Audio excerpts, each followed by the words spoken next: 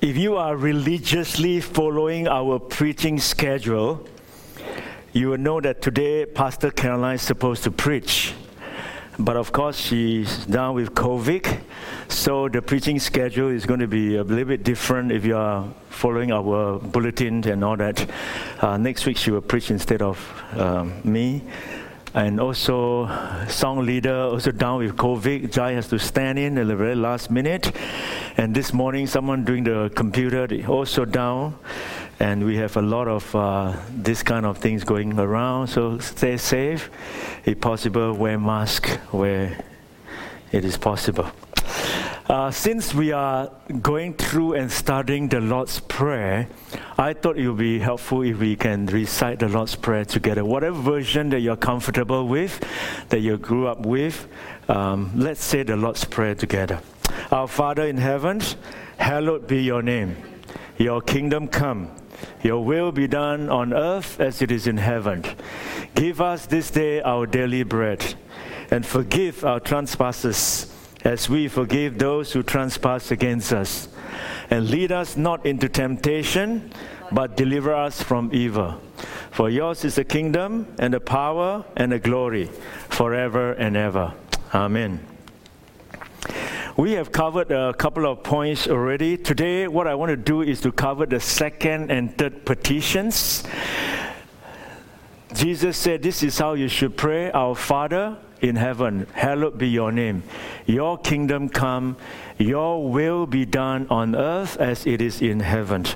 We have covered already a few things. Last week I covered hallowed be your name. This morning I want to touch on your kingdom come and your will be done. What does Jesus actually means when he taught his disciples to say your kingdom come, your will be done on earth? Oscar Wilde is an Irish playwright. He always has a very interesting quote that I really like. And one of them is this. He said, when the gods wish to punish us, they answer our prayers. When the gods wish to punish us, they answer our prayer. Meaning to say that sometimes you ask for so little, isn't it? So as a form of punishment, you're given what you ask for. It's a little bit like if you go to some Asian countries and you go night market shopping. You go to the first store and you like this bag very much, and then they say $100. You say, no, $100. Asian, we all bargain, you know. It's the best time to bargain. My wife is very good at that too. Always, you know, when we were in Korea, she was good, man. And you say, $70. And the person says, oh, 70 years, why not give to you? And then you walk a little bit down, $50. They haven't even bargained, $50 opening price. You walk a little bit down, $30. So you literally get what you want. $70, you think you have a good buy, which in reality you can probably buy 5 with $70. So Oscar Wilde, in a very witty way, said, when the gods wish to punish us, they answer our prayers. Because what you ask is so little, and so you think that is actually what you like best. And God punish us by answering our prayer. When I was growing up as a Christian, I read the author Philip Yancey. I read a lot of his book. Philip Yancey, he's a thinker. And one of the books that he wrote is called Disappointment with God. And Philip Yancey in the book quotes a letter that articulates the problem of unmet expectations in all its excruciating reality. And this is what he said. He said, Matt Woodson lost 2 children to cystic fibrosis. And her daughter's death at age 23 was particularly traumatic. And the following words speak of her pain and her doubt as she struggled to cope with what happened. And this is what she said, which Philip Yancey quoted. He said, I was sitting beside her bed a few days before her death when suddenly she began screaming. I will never forget those shrill, piercing primal screams. is against this background of human beings falling apart, that God, who could have helped, looked down on a young woman devoted to him, quite willing to die for him, to give him glory, and decided to sit on his hands and let her die. You know, your question maybe you ask is, does God sometimes sit on his hand? Does God sometimes choose to do nothing? Does God sometimes opt for silence when I'm screaming my loudest? There's one point when you encounter human pain and human struggle, your response is like that. Second example is Corrie ten Boom, a Dutch lady who suffered greatly in a concentration camp. And this is what she said. She said, "Deep in my heart, we believe in a good God. Yet how shallow is our understanding of his goodness. How often I have heard people say how good God is. We prayed and it would not rain for our church picnic, and look at the lovely weather. God is so good." And she said, yes, God is good when he sends good weather. But God was also good when he allowed my sister Betsy to starve to death before my eyes in a German concentration camp. God is equally good. Whether it is giving us good weather or seeing my own sister die in a concentration camp. She said one occasion she was very discouraged. Everything around her was so dark, and there was darkness in my heart, she said. And I remember telling Betsy that I thought God had forgotten us. And Betsy said, "No, Corrie, he has not forgotten us. Remember his word, for as the heavens are high above the earth, so great is his steadfast love towards those who fear him." Corrie concludes, there is an ocean of God's love available. There is plenty for everyone. May God grant you never to doubt that victorious love, whatever the circumstances may be. You must be wondering, why do I kickstart my sermon on Thy kingdom come and your will be done with these two instructions? Because the word kingdom of God has a lot of connotation that I can want to help you to understand these words, and by understanding that word, it helps you to move in the terrain of your Christian journey here on earth. Because no matter what precautions we take, no matter how well we have put together a good life, no matter how hard we have worked to be healthy, wealthy, and comfortable with friends and family, no matter how well you try to manage all those things, let me assure you that something will inevitably ruin it for you. Something will definitely ruin it for you. 100%. No matter how well you can plan. And that is why Timothy Keller says, there is no way to get through life unless you know how to get through suffering. And there is no way to get through suffering unless you have a living hope. Unless you have a living hope. And I hope this morning, as I unpack this prayer, your kingdom come, your will be done. You will be able to see what God actually was teaching, what Jesus was teaching us.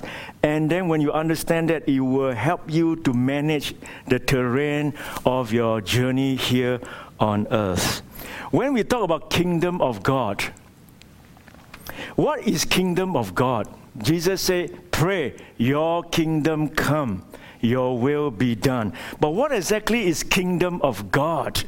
When we think of kingdom, we think of United Kingdom. David Paulson said, United Kingdom is neither united nor it is a kingdom. We think of physical sphere.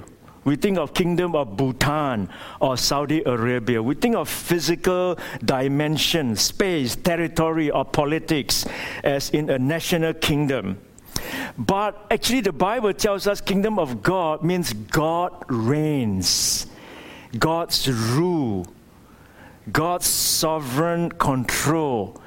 So when you think of kingdom of God, you must think of God's reign. God is reigning. God is ruling. God is sovereignly in control. That is the meaning of kingdom of God, God's reign. It is not referring to a physical sphere, but it's a spiritual one. The God kingdom, God's reign in our hearts when we submit our life to Jesus. But I want you to know, because a lot of people confuse, kingdom of God is already here. When Jesus came, dwelt on earth for 30 years, he went to the cross, 30 years started his ministry, he died on the cross, he resurrected from the dead, he ascended to heaven, and then he sent down the Holy Spirit to empower us. That's where church is born. The kingdom of God is already here. God ushered in the kingdom of God, ushered in his reign in our hearts when Christ come. But God's kingdom is also in the future. So you must understand this phrase. If you understand this phrase, his kingdom is already here, but his kingdom is also in the future. There are plenty of verses in the gospel. Next time when you read the gospel, try to think which kingdom of God that God is talking about. Is it present, that is already here when Jesus Christ came? Or is he talking about the future? Kingdom of God is already here, but it still completely lies in the future. So we are living in the in-between time of this already, but not yet. Let me show you this thing is easier for you to understand. We are living here. This is the present. This is the time that we are living in. We are probably somewhere down here, maybe. I don't know where. But definitely past this line, because this is where Jesus came 2,000 years ago. He came, he dwelt on earth, he died on the cross, he resurrected, he ascended to heaven. This is what we call kingdom inaugurated. He inaugurated the kingdom. God's reign, no longer in the nation of Israel, but in the heart of people. He inaugurated this. Kingdom inaugurated. And so now we are here. And then the Bible also tells us that the kingdom will be completely consummated in the future, which is the second coming of Christ. So here is the first coming, here is the second coming. So we are now living in this period, overlap the ages, now but not yet. Now, not yet. The kingdom of God is already here, but not completely here yet in that sense. It's a little bit like Sarah, you're pregnant. Your baby, you already have your baby. 6 months? 5 months? 5 months? 6 months? 7 months? 6 months? But your baby is not here yet. He's here, but he's not here yet. So the kingdom of God is already here, but it is still in the future. The full consummation of it is in the future. So that means to say, while the kingdom of God is already here, when we submit our life to Jesus Christ, we can experience some wonderful things that happen here in our lives. But we cannot experience completely what we hope to experience because it still lies in the future. Let me give you a few examples. Though through Jesus, our sins are already forgiven. Yet because of the not yet, we will struggle with the power of sin in our lives. We still struggle. You can't completely eliminate sin. You may be sinless, but you cannot be sinless. Through Jesus, our salvation is already guaranteed, and we are promised complete healing and restoration when Christ comes again. But because of the not yet, we still got COVID. We still have cancer. You still have stroke, diabetes, Alzheimer, you name it. Because we are in the not yet, in this zone, that you can experience something but completely not yet. In this in-between time, we know God, we know Heavenly Father, we read the Bible, but we don't know Him fully. Not clearly, not completely. We can understand Him wrongly in some sense. As Paul says in 1 Corinthians 13, the famous chapter on the book of Corinthians on love, he says towards the end in verse 12, right now we see but a poor reflection as in a mirror. and then we shall see face to face. Now I know in part, and then I shall know fully, even as I am fully known.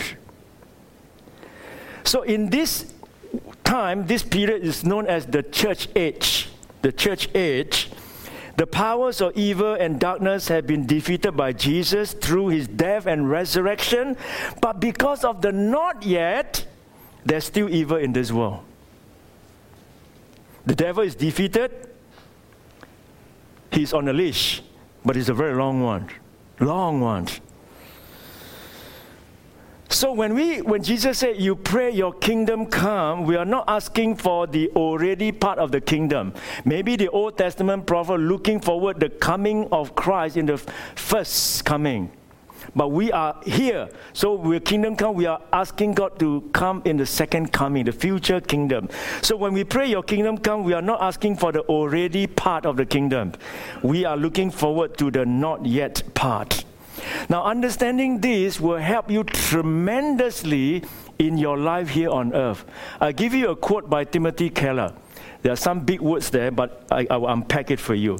He says this. He said, God's kingdom is present in its beginning, but still future in its fullness. This guards us from an under-realized eschatology, which means to say, by knowing that it's still in the future, it will prevent you from having the thought, oh, the pie is in the sky in the future. It's nothing we can experience. It's still in the future. You can suffer like a mad dog or whatever. It's not the case, because you still can experience some wonderful things here on earth now, because Christ has already dawned. So this will guard us from an under-realized eschatology, expecting no change at all, or an over-realized eschatology, expecting all change now, which some of the extreme Pentecostals are having this problem. Because they think that you always must receive healing forever, everything is... But these are the things that you can only experience in the future, but not now. So it prevents you from making these two mistakes. So in conclusion, he says, in this stage, we embrace the reality that while we are not yet what we will be, we are also no longer what we used to be. I hope you're following me. The tension of already here, but still in the future. And we are living in this period of time. That we can experience the wonderful good things of Christ because he already inaugurated this world. We submit our life to him. But we still struggle because the consummation of it is still in the future. So this tension. So it will help us in the way we handle our life here on earth as believers, understanding that a lot of things are still in the future, while we can still experience beautiful and tremendous things here on earth. J.I. Packer says, God's kingdom is not a place, but it is a relationship. It exists wherever men enthrone Jesus as the master of their lives. The kingdom begins in us. If you come to Jesus and enthrone him as your master, you will belong to the kingdom. And God's kingdom will be in you, because God's reign will be in you, because now the throne is your heart and you are asking Jesus to sit at the throne of your heart. Already, not yet. Present, but still in the future. You can experience some wonderful things, but the complete experience of things on earth is still in the future. So when Jesus said, your kingdom come, your will be done on earth as it is in heaven. When you ask God's kingdom to come quickly, you are affirming three things. In the remaining time, I'll give you three things. The first one is, when you say your kingdom come and your will be done, we are affirming that God's will must always come first. You know, as a believer, when we give our life to Jesus, as we run our race here on earth, there's always this tension between our will and God's will. What we want to do, and God asks us to do this. There's always this tension. It will stay with us forever. Because of this master, you know. We are our master, Christ is our master. And sometimes our fleshly sin return back to us. We continue to want to. There's always this tension. But when we say and make this Lord's Prayer, your kingdom come, your will be done. By saying that, we are affirming that God's will must always come first. Did you know that when you close in prayer, we always say, we pray this in Jesus' name, amen. Did you know that some circles nowadays, we are going so extreme now, they are proposing we say, a woman? I'm serious. A woman. You can't say amen now. Certain sector you cannot. Sometimes they change around, say a woman or amen. But the word amen is more than a way to say, that's all, God, I'm signing off, amen. No, this word actually literally means, may it be so in accordance with the will of God. That is the meaning of the word amen. May it be so in accordance with the will of God. Amen. May it be so, Lord. May it be so according to your will.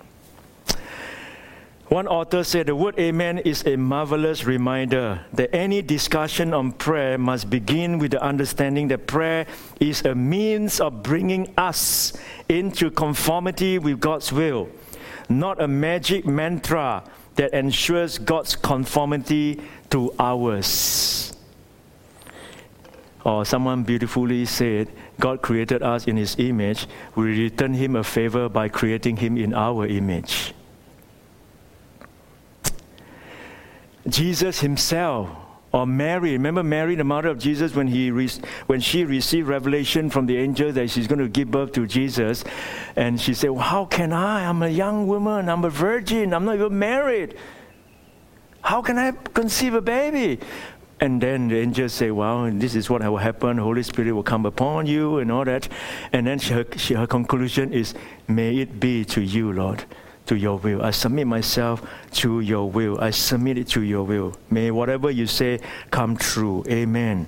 And Jesus in the Garden of Gethsemane said the same thing. Because of going to the cross is so tremendously difficult, He's asked God the Father, is there any other way of not going to the cross? But yet at the same time He said, not my will, but yours.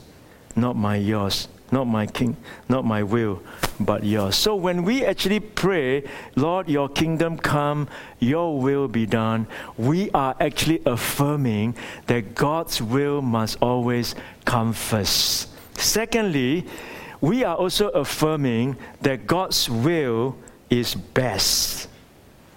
God's will be best.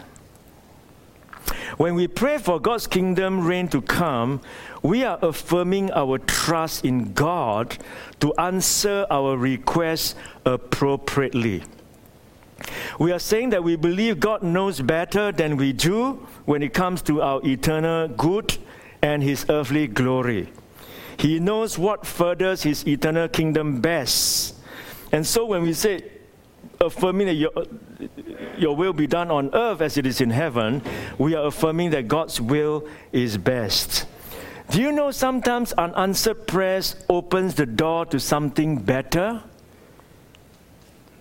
As what Oscar Wilde says, and if God wants to punish us, He answers our prayers.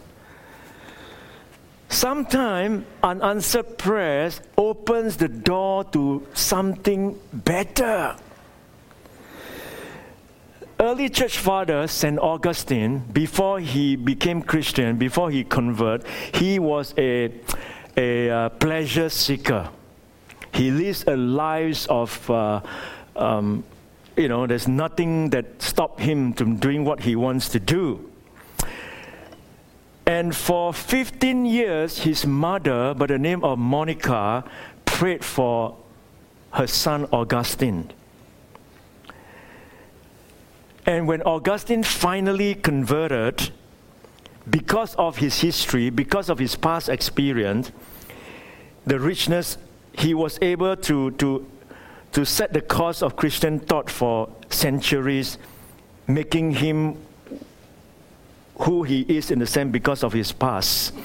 And he mentioned that once his mother, Monica, prayed all night for him, asking God that God would prevent him from going to Rome to indulge in all his senses. But somehow he managed to trick his mother and sail to Rome. And he said this, he said it was on that trip to Rome that Augustine became a Christian. And then reflecting later, he said that God denied his mother once in order to grant her what she had prayed for always. God denied his mother once in order to grant her what she had prayed for always. So sometimes unanswered prayers open the door for something that is better. Have you heard of this phrase called the keyhole theology? Of course, our modern doors don't have that kind of keyholes. But if your house is one of those old houses, you have those doors that still have this kind of keyholes. Maybe you don't already have the keys. When I was in England, we went to our friend's church in the countryside. Literally, no exaggeration, his key is that big. This type of key. And the lock, the hole is so big. So I have fun, doing that and taking photos because I've never seen such a big keys before. Only on 21st birthday, maybe, but I've seen such a big key. But keyhole. Keyhole, when you look through, you have only tunnel vision, isn't it? You can't see the side, the angle. You can only see straight. You can't see this way. And so sometimes our life is like that. This is called keyhole theology, principle of suspended judgment. We can only see the front. We can't see other angle. But God can. God has vision all over that we can't see that. And so when we pray the Lord's Prayer, your will be done, your kingdom come, we are acknowledging that God's will is best. Did you know that in the past, during the communist time in China, there were many missionaries in China under the Hudson Taylor's time? And did you know that the person that succeeded Hudson Taylor was by the name of Dr. Horst. He actually, every morning, he spent 4 hours walking. And in his 4 hours of walk, he would pray for every missionaries under his mission organization. He counted that task his chief responsibility as leader of the mission. And he mentioned each missionary and child by name in prayer.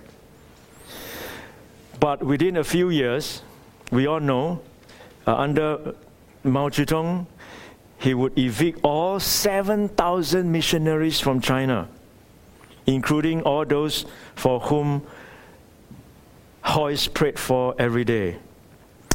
And as a result of that, they relocated to places like Philippines, to Thailand, to Singapore, to Hong Kong. And because of them being driven out, they were forced to explore other countries, and the result of that, all this gospel continued to spread to many parts of this world. Sometimes unanswered prayers opens the door to something better. The principle of suspended judgment. Charles Spurgeon said, although we may not understand all of his purposes, we know that God is too righteous ever to do wrong, too loving ever to be unkind, too wise ever to make a mistake, and too powerful ever to be frustrated. It is to our gracious and sovereign God we look for strength and help. God's will comforts, God's will always the best. Always means always, because we are fallen creature, because we are functioned by this keyhole theology governing us, that God knows best what is good for us. Number 3, When we say the Lord's Prayer, your kingdom come, your will be done, we are affirming that one day God's kingdom will come at last. We are living in between this period of the first coming and the second coming. Jesus, on many numerous occasions, promised us that He will return. That is Christian hope. That is our Christian hope. That there will be a time when Christ will return.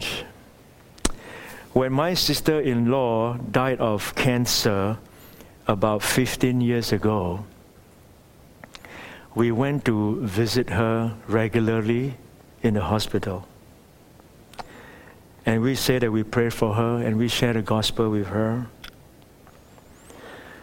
But my brother-in-law, who wasn't a believer, criticized us.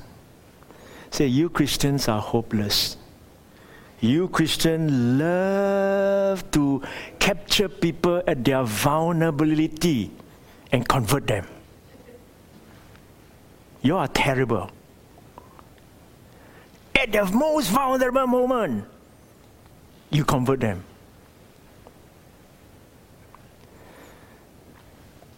But I told him, I say, that is not that. We are giving people hope. What hope are you going to give to the dying person? That's it. Wait till you have your loved ones. See whether you have this longing reunion with your loved ones. See when you lost a child. See whether there is a hope for you or not. Atheism is good. Don't believe in God gives you hope. It's one of the most cruel philosophy in the world. It says that that's the end. Right cannot be wrong will triumph.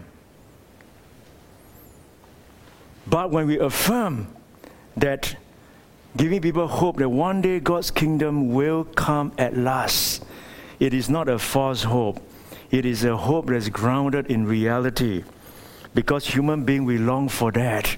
You listen to your own heart.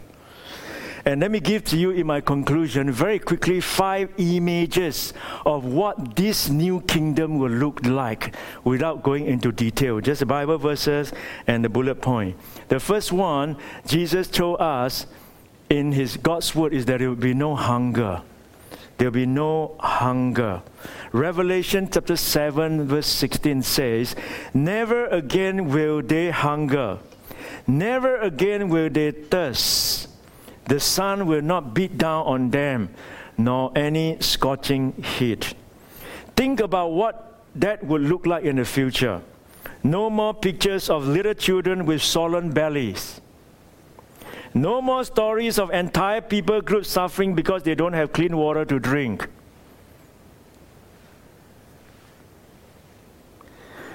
In the future kingdom, when Christ dawned, inaugurated kingdom, consummate, there will be no hunger. Secondly, there will be no war.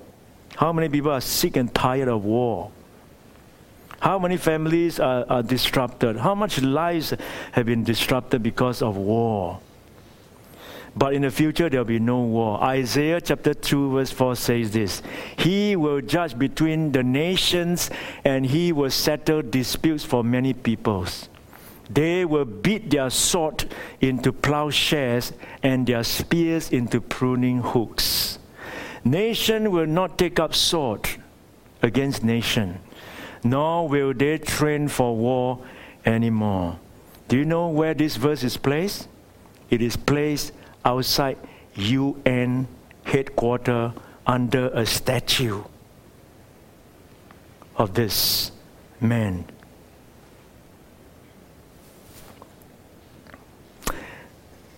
This is outside United Nations building. It's a sculpture of a man hammering a sword into a plow. And interestingly, this sculpture was created by a Soviet artist and presented it to United Nations in December 1959. And on the sculpture are these words from Isaiah chapter 2, verse 4. Will we ever have permanent peace? Yes. Isaiah painted a beautiful picture of the peace we look forward to. He will judge between the nations, and he will settle dispute for many people. They will beat their sword into plowshares and their spears into pruning hooks. Nation will not take up sword against nation, nor will they train for war anymore. Thirdly, there will be no fear, no hunger, no war, and no fear. Isaiah 11 verse 6 to 9 gives us a beautiful picture, something that you will never experience here on earth. Never. Never means never. It says, the wolf will live with the lamb. The leopard will lie down with the goat.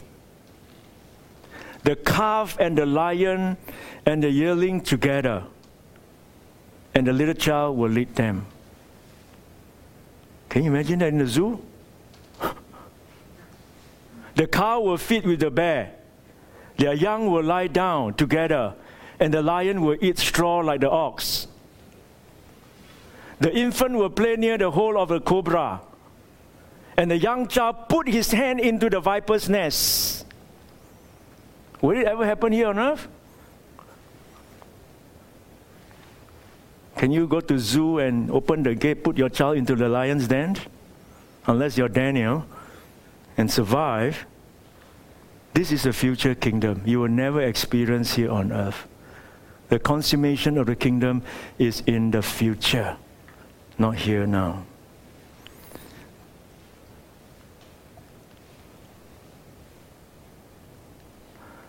The fourth one is you will know beauty.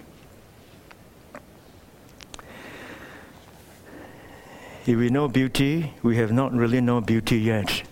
How much of our imagination can our brain conceive are not beautiful enough? Did you know that the most expensive house in the world is Buckingham Palace?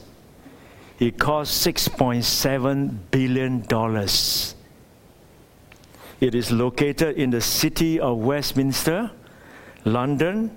It comprises of 775 rooms, 78 bathrooms, 92 offices, 19 staterooms, and it has been the official residence of the monarchy since 1873. In terms of size, the palace checks in at approximately 828,000 square feet, and the garden alone is 40 acres. God's kingdom will also be a place where our hunger for beauty will be satisfied. John refers to this in his vision of the city of God in Revelation chapter 21, verse 21. I know it's a bit too small to read, but I'm just trying to capture some picture. Even then, it's still very limited.